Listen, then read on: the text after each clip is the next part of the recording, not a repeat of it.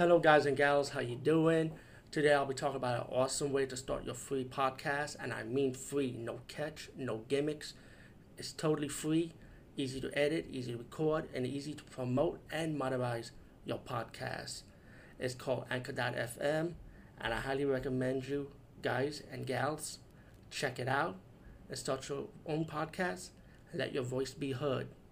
And also, don't forget to listen to Wild Dog Podcast and tell them that I sent you and that you hear it from me. So you get more people to join Anchor.fm. You will not be disappointed because they will also put your podcast in other platforms and then make it very, very much easier for you.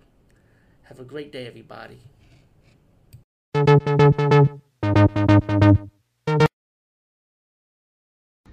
What's up, everyone? It's me, Movie Buffer, for another movie review, and I'm gonna be reviewing Zatoichi meets the One-Armed Swordsman. And I talked about it before on my One-Armed Swordsman blog that I wanted to review this. And I saw this movie years ago, so I just want to share it with you guys. And I hope you enjoy that little mini clip. So please rent the movie or own it.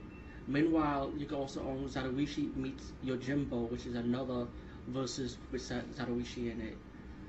Um, Pretty much the title says it all. It's Zatoichi versus the One-Armed Swordsman.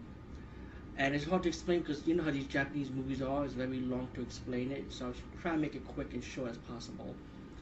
Zatoichi fights on the other side while One-Armed Swordsman fight on from the other side, the long side.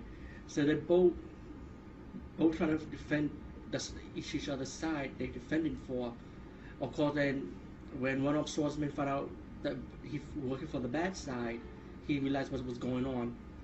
Now, fast forward it to the showdown with One-Armed Swordsman versus Zatoichi. And let me just say, if you like spaghetti western, well, this is spaghetti western with the blade.